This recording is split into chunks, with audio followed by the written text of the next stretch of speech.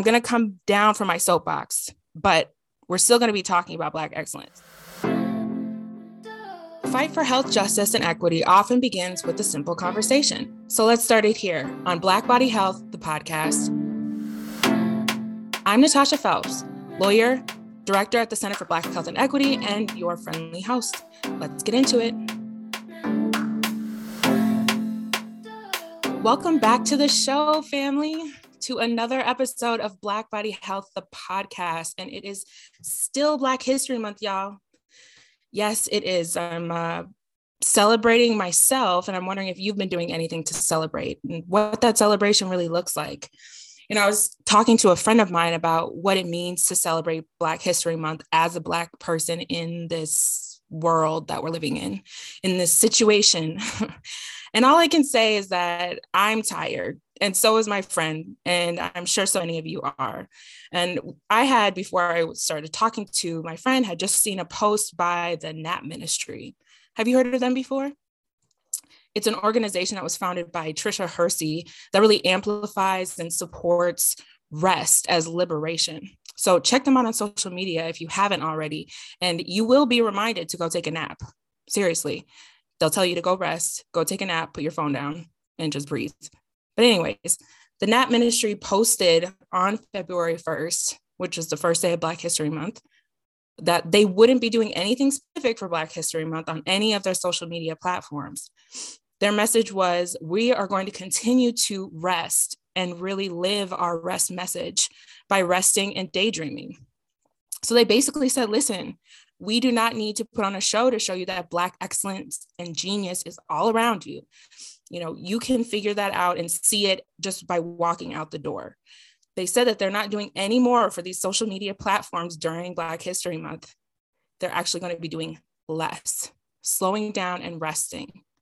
And so my friend and I were talking about rest as a part of Black History Month celebration, honoring Black history, honoring our Black experience, honoring ourselves by, yes, resting, and then also assessing the ways in which we do or really actually don't rest. And so it's a topic for another episode, but all I will say for now is this: rest is a birthright. And in a productivity-centered society that we live in, rest is resistance and a tool for community healing. And so on that Black History Month post, the NAP Ministry said in their caption, "To thrive as a Black person in this wicked land is a breathtaking miracle. It is history. We're resting every day, a lifelong unraveling, a pilgrimage." So celebrate Black History Month with me and commit to giving yourself 1 minute, 5, 10 minutes after you get done listening to this episode, or, you know, feel free to take a break and come back just to close your eyes and rest.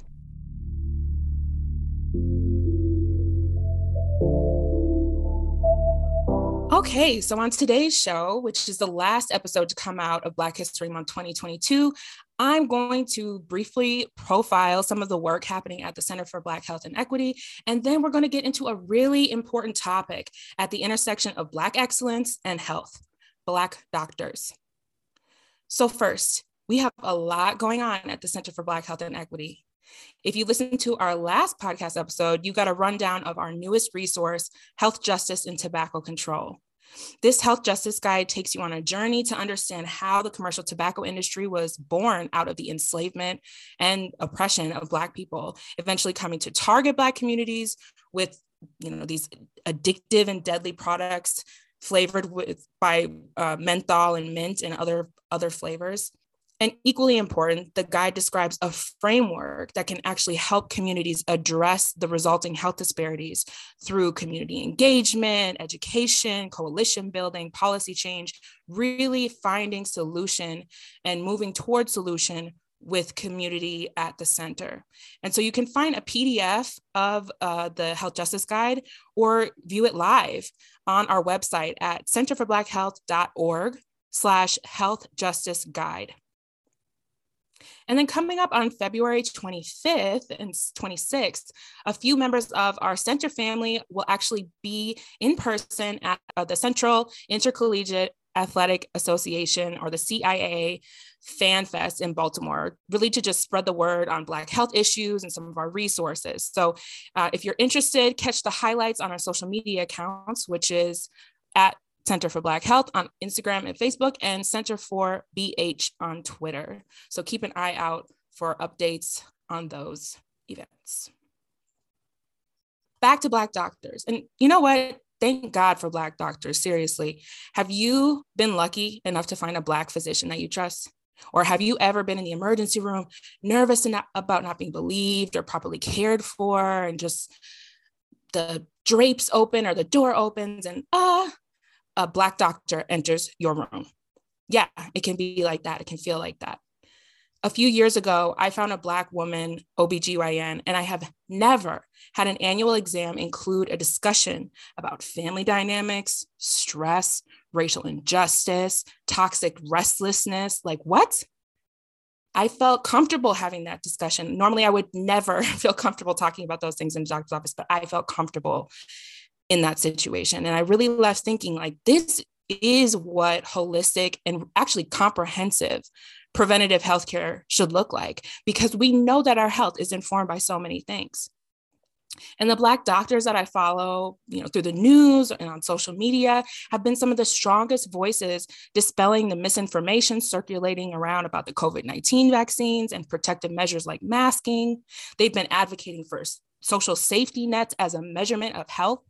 And, they're the ones that I'm hearing raising up the janitors, the maintenance and sanitation crews, food service staff, administration, patient counselors within hospitals and healthcare systems, while we're talking about the strain on the healthcare system during the pandemic. Across all races, reports show that patients are more likely to report satisfaction when their doctors look like them. And so data shows, for example, that when Black physicians are working with Black patients, there are better outcomes in preventative care, cardiac care, and infant mortality. The problem is that there is an incredibly small percentage of Black doctors in the US compared to the Black population. So according to Kaiser Permanente, there are just over 1 million physicians in the United States. However, despite African Americans making up over 12% of the US population, only 5% of the country's doctors are Black or African American. This is due to many things that we're going to get into today.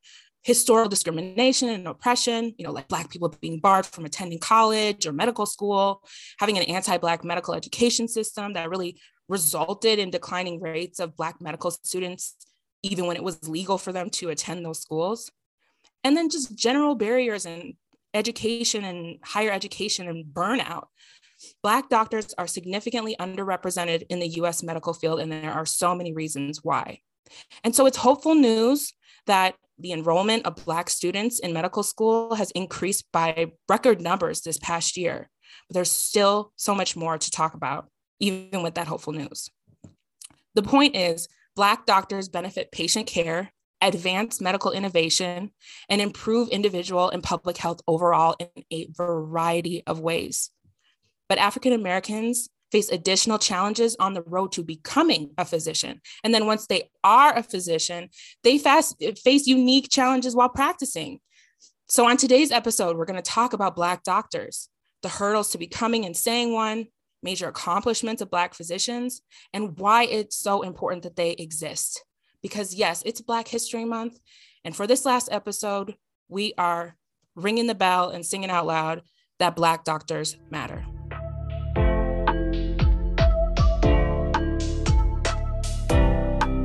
I mean, what does it even mean to become a doctor? Generally speaking, it's my understanding, I'm not a lawyer. I'm not a doctor, I'm a lawyer. I am a lawyer. I'm not a doctor, though. I'm not here to give medical advice. I'm not here to speak on behalf of Black doctors and their experience. But I do know that generally speaking, what becoming a doctor means is graduating from high school and college with competitive grades, taking the MCAT or the medical college admission test, applying to and interviewing with medical schools, and then getting into medical schools based on those interviews and your test scores and your grades and extracurricular activities, et cetera, your connections, passing exams while you're in medical school, applying for and matching with a residency program while you're in medical school, graduating from medical school, starting your residency, and then getting a general medical license, and then getting board certified for your medical specialty. So basically, becoming a physician or a doctor takes a lot of time, a lot of hard work, and a lot of patience. And even though I'm not a doctor, what I do know is that I had to do not all of that, but I had to go through some things to become a lawyer. And I will tell you that I have had many, many discouraging, racist, unjust experiences on my journey to becoming a lawyer. I hated law school. And I don't know if I've met a Black attorney that didn't, or at least didn't have an experience that was less than enjoyable. I know many Black law students that actually dropped out because the experience was too traumatizing, too expensive, or just too much, even though they had their mindset on practicing law. So when we talk about all that it takes to become a doctor, and we know that we need Black doctors, I really think about my own experience and the experience of so many of our listeners, so many of you, while you were in school and advancing in your careers.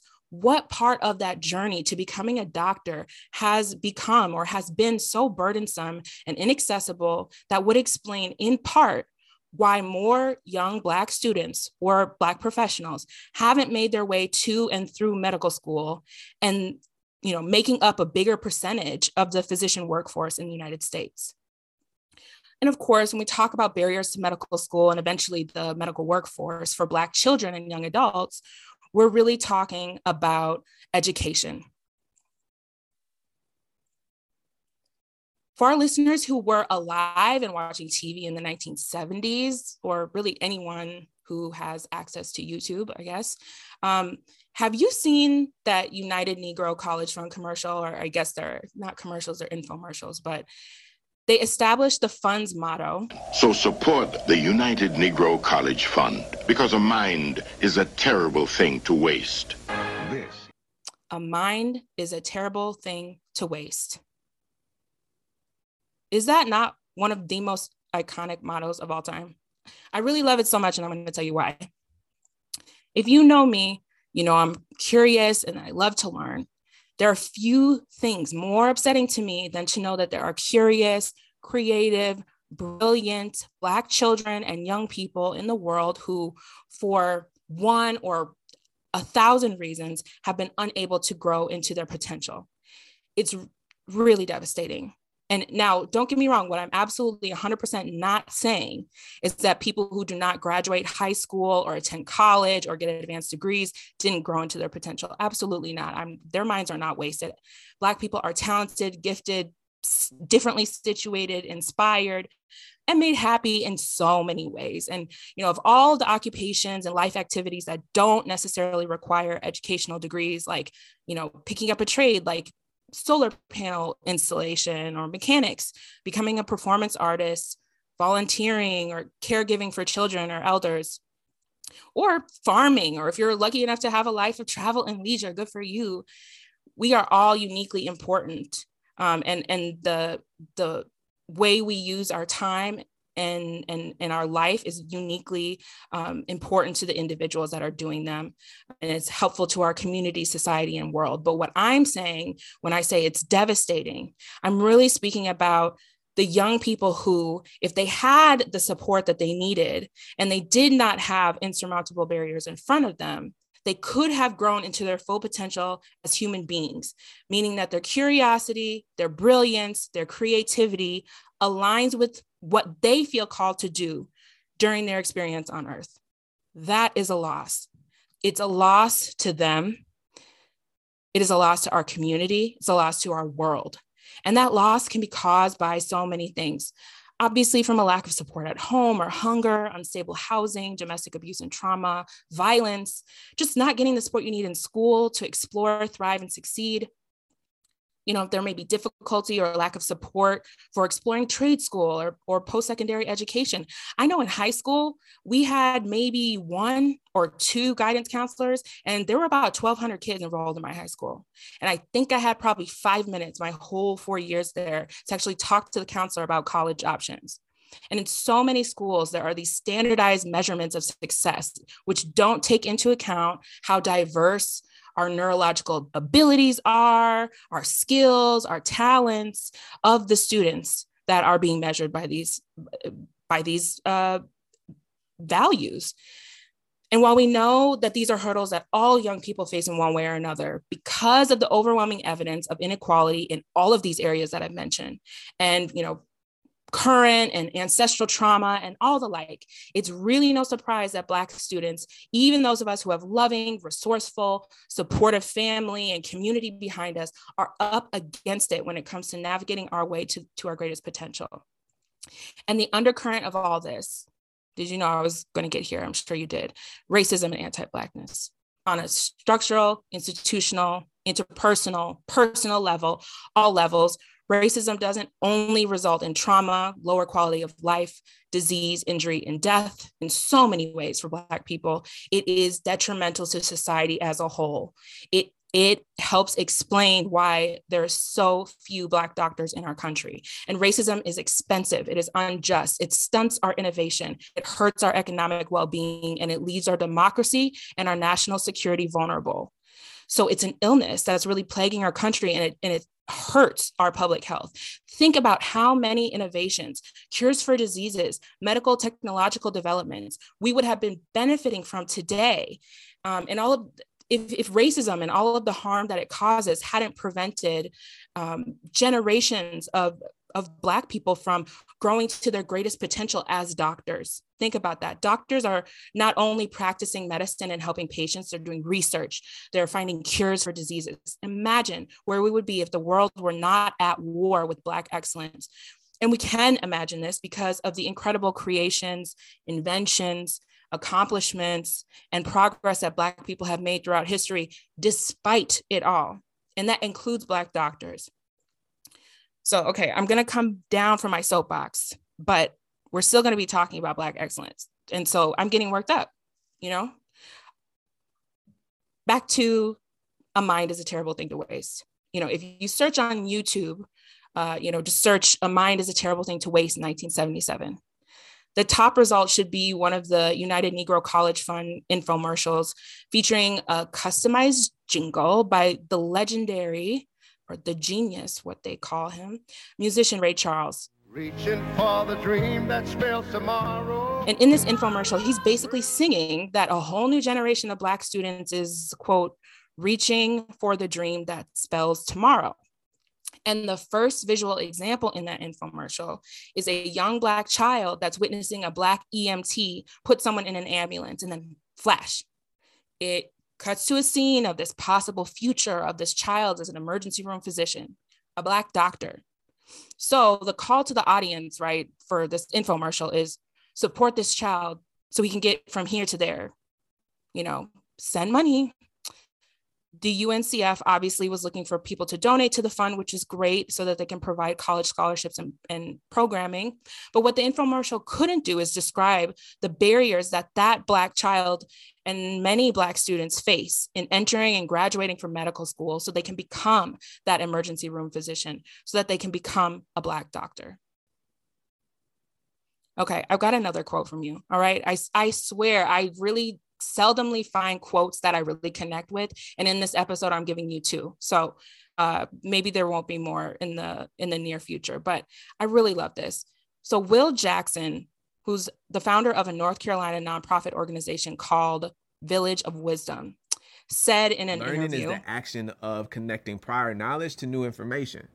But what people seem to be missing is that prior knowledge is so much shaped by who we are and the culture that we've grown up in.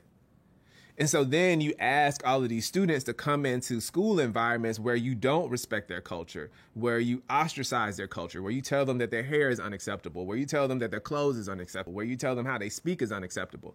To me, it was very clear that cognitively we were creating an inequity for Black children. So this is a huge barrier to what I was talking about. It really does not support the Black genius we know and see exists among our young people, many of which could have become or sometimes make it through to become doctors. And this speaks to the importance of nurturing learning environment in K through 12 in college settings. The knowledge, the curiosity, the wisdom, and the culture of Black students is so often appropriated, yes, silently admired, yes, but it's also disciplined, unrecognized, punished. Here are some facts from the Brookings Institute.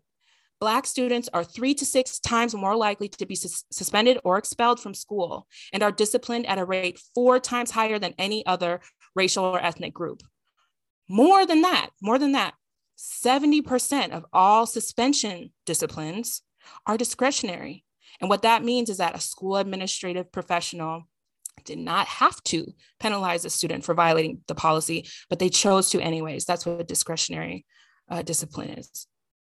And get this, Black students are more likely to be suspended for discretionary reasons, such as dress code or long hair violations, neither of which are predictive of student misconduct. So there are all these policies that police natural Black hairstyles and expressions of self, and the policies reasoning are often, well, we're preparing these children for the real world. Preparing them for the real world by tainting their school record with a suspension or an expulsion or just a complaint, which makes it more difficult to have academic success in school because they're being removed from the classroom, makes it more difficult to get into college or medical school because of what's on their record, makes it more difficult to be eligible or find financial aid and scholarship options. This is not preparing students for the real world. It's concerning, and it doesn't help Black students do well on tests that colleges and medical schools look at for admission. The point is, if we want to see more Black doctors, we need to ensure that Black students in K-12 and college education settings have the support that they need to grow and succeed so that they can get to the point where if they are able, interested, and supported in applying to medical school, they can, and they'll get accepted. But the challenges don't stop once they apply.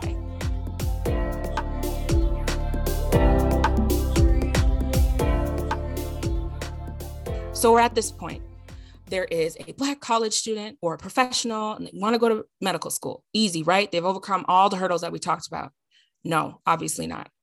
That small percentage of Black doctors that we talked about in the beginning of that episode did not happen by chance.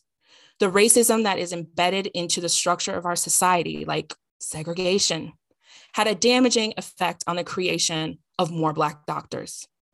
And I just want to, quickly say, there are medical professionals who are licensed and who have been formally recognized and employed by hospitals and healthcare institutions for a long time. But we know that there are Black people who have been helping out with health formally and informally for a very long time. Black midwives have been a huge part of Black maternal health in this country and really have done so much for innovation when it comes to pregnancy and labor, and really should be accredited for the work that they do, even if they're not, hadn't gone to medical school and become OBGYNs formally. So I just want to say that I'm not just using this, Western identification of what it means to be an expert, but, it matters when we're accessing our healthcare through these systems, especially today. And so more specifically, when it comes to the historical barriers, they have put in place for a very long time intentional barriers to medical school for Black students. In the early 1900s, there was this report that was published, and it really informed the way that medical schools taught and operated. And it was very racist. The author, whose name I won't mention, if you really want it, please send us an email. I'll give you the contact information at the end of the episode. But the author included a chapter in the report called The Medical Education of the Negro, where he said Black people should be trained in sanitation because, quote, a well-taught Negro sanitarian will be immensely useful. An essentially untrained Negro wearing an MD degree is dangerous, end quote. So this report led to more discrimination, hostility, academic framework development, and admissions processes in medical schools that reduce the enrollment of Black medical students. It also led to the closure of many Black serving medical schools in the legally segregated society. So think about the collateral damage of that report. Not only did it cause medical school enrollment of African Americans to drop, it closed Black-led medical schools, which also served Black patients, which were already seldom to come by. Think about that. So these barriers have changed over the years, but the disparities have remained in different ways. And so I mentioned at the top of the episode some hopeful news for the need for the country to have more Black doctors. A January 2022 report noted that the number of first-year Black students is up by 21%, which is a really unprecedented spike. While the exact reason is unknown, interest could be up. Young people could be seeing the pandemic, could be seeing the health disparities and want to get in there and help. There could be so many reasons why. Medical schools have noted that the number is increasing as schools, following the George Floyd murder and protests, increased and adopted new procedures to attract and reduce barriers for Black, Indigenous American, and students of color.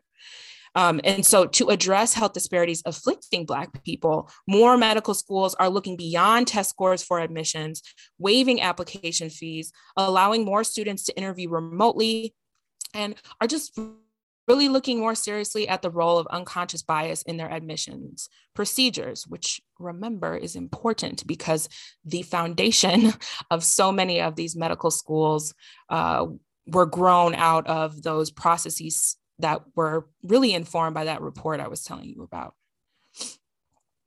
So essentially, medical schools are reporting that a standardized assessment of students, number one, allows for substantial conscious and unconscious bias to unfairly and detrimentally assess Black medical school applicants that are just as, if not more, qualified academically than other non-Black students being considered. Number two, that the standardized assessment of students is culturally incompetent and centers whiteness.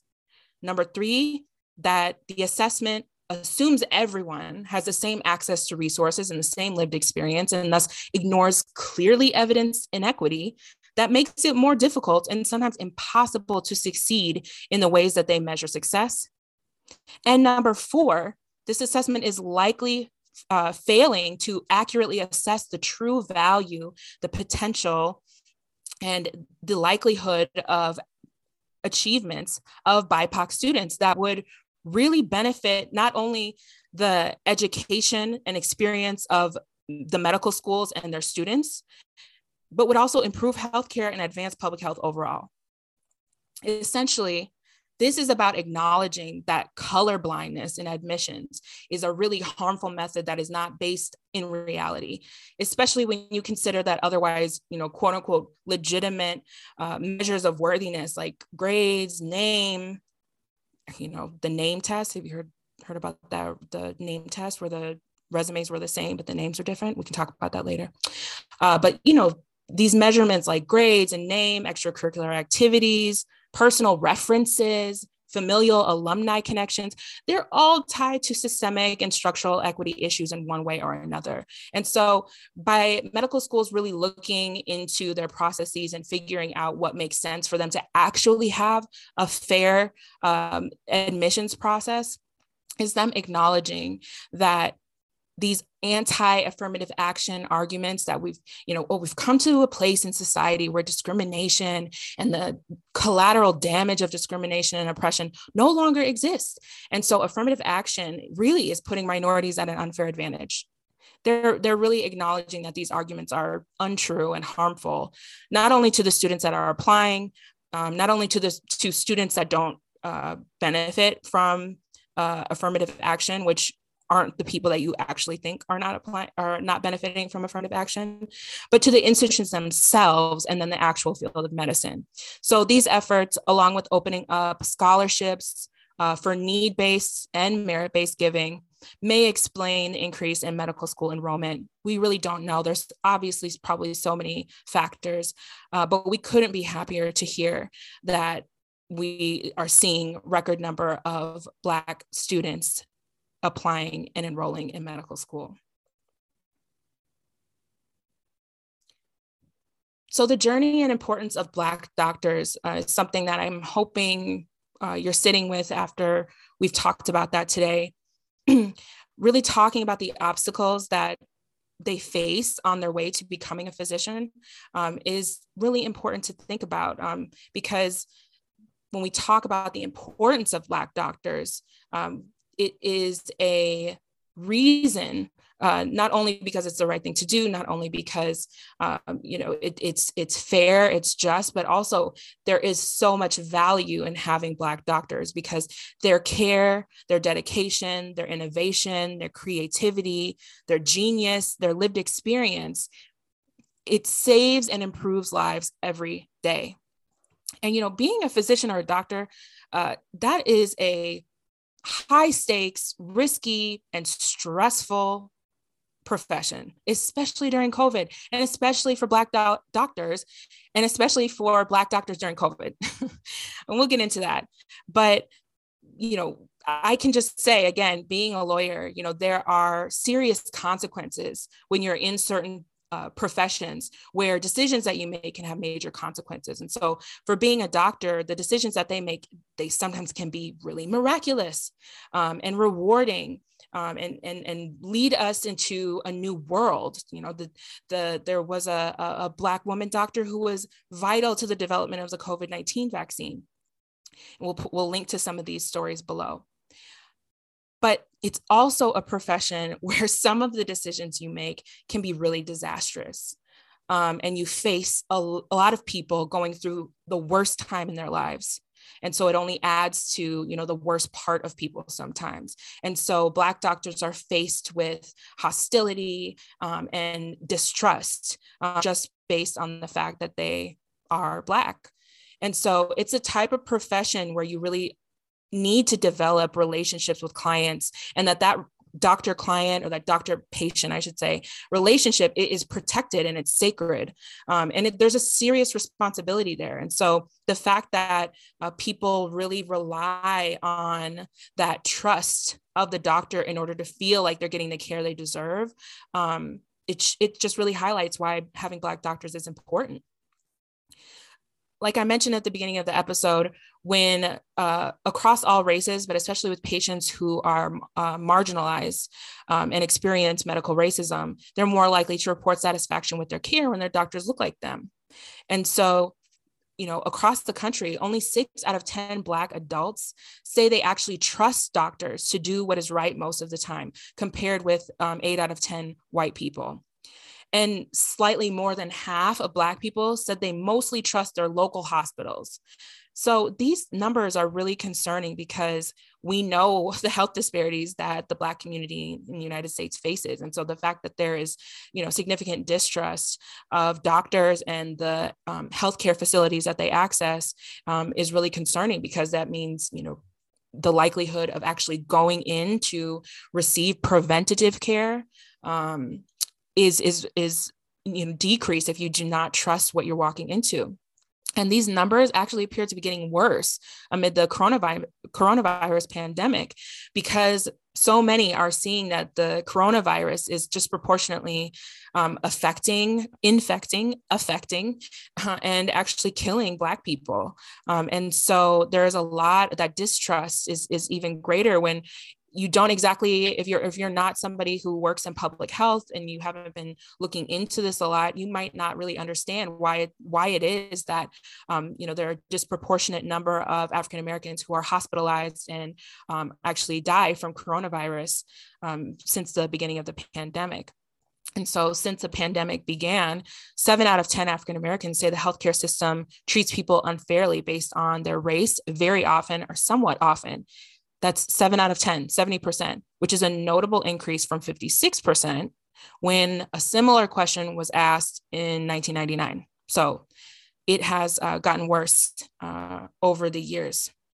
And it is not just suspicion. It's not just a feeling, even though that's valid.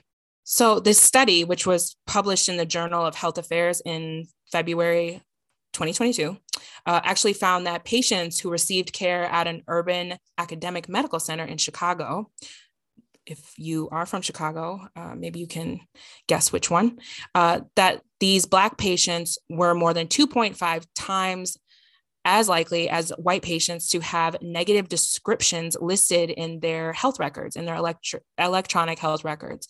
And so this is a huge problem because doctors who see patients look at the medical records and the notes that were taken by the previous care physicians, and they pretty much normally don't know anything about the patient, especially for those who are accessing care through emergency rooms on a consistent basis, rather than having, one primary care doctor who comes to know you well. But a lot of these doctors are looking at the chart and they see words like challenging, combative, defensive.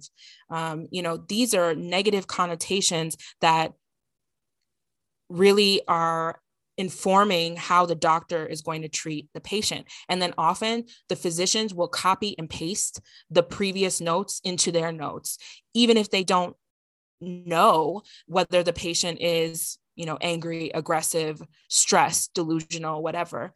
And so it's unnecessary when they do that. But the idea is that it can grow in a person's medical record and immediately and over time impact how a person is treated by physicians. And so the idea that a physician might determine whether somebody is actually in pain or if they're just aggressive with the doctor, that is an outcome of having negative language and descriptions in a medical record of a Black patient. And we know that there is racism in medical practice in that doctors do not assess pain tolerance amongst patients the same, that they will look at a Black patient and identify them complaining about pain or symptoms and not take them as seriously as a white patient's complaints. And so this is really, really harmful to hear. And so we know that when we're talking about Black doctors and representation within the medical field, that having people who don't have bias, and not to say that, just because Black doctors exist doesn't mean that they don't have, internalized racism of their own. But the idea is that there are white physicians that are making these negative notes in medical records, and it's harmful for Black patients. And, patients and us non-doctors are not the only ones that experience this. Black doctors experience this type of treatment as well. I am just so saddened about the story of Dr. Susan Moore, who died of COVID-19 last year in Indiana. Perhaps you've heard the story, but Dr. Susan Moore, she was a doctor and she was admitted to a hospital in Indiana, that Indiana University Health North Hospital. And she was very aware of what was going on with her. And she was repeatedly asking for medication, for additional scans, for routine checks. She knew what she was, what she deserved. She knew what she had the right to receive, and she knew what was going on in her body. And she was complaining on social media that she was not receiving the treatment that she deserved. She said that the doctor who was caring for her, the white doctor that she was caring for her, was dismissing her pain. And she was actually saying that she didn't trust the hospital while she was receiving treatment. And she said in her video, this is how Black people get killed. And then you send them home and they don't know how to fight for themselves. Well, she was actually released from the hospital by the health system, but she was hospitalized just 12 hours later when her temperature spiked and her blood pressure dropped. She was eventually taken to another hospital, and she did say she was experiencing better care there, but, she unfortunately passed away. And it's just a very sad example of a Black woman, which, by the way, are making up an increasing percentage of Black doctors as the years go by. Black women who are professional, know what they're doing, know themselves well, and their pain and their symptoms that they're expressing are just dismissed. And so actually the CEO of Indiana University Health said that he thought that the medical team at the hospital didn't fail any of the technical aspects of Dr. Moore's care, but he did say that they did a medical quality review and admitted that she did not receive the level of compassion and respect that they strive for when it comes to understanding what matters most to patients. So that's just a very sad story to show that even doctors experience this inequity and really suffer from the evidence that leads folks to really distrust medical care, which is really sad and leads also to the importance of Black doctors.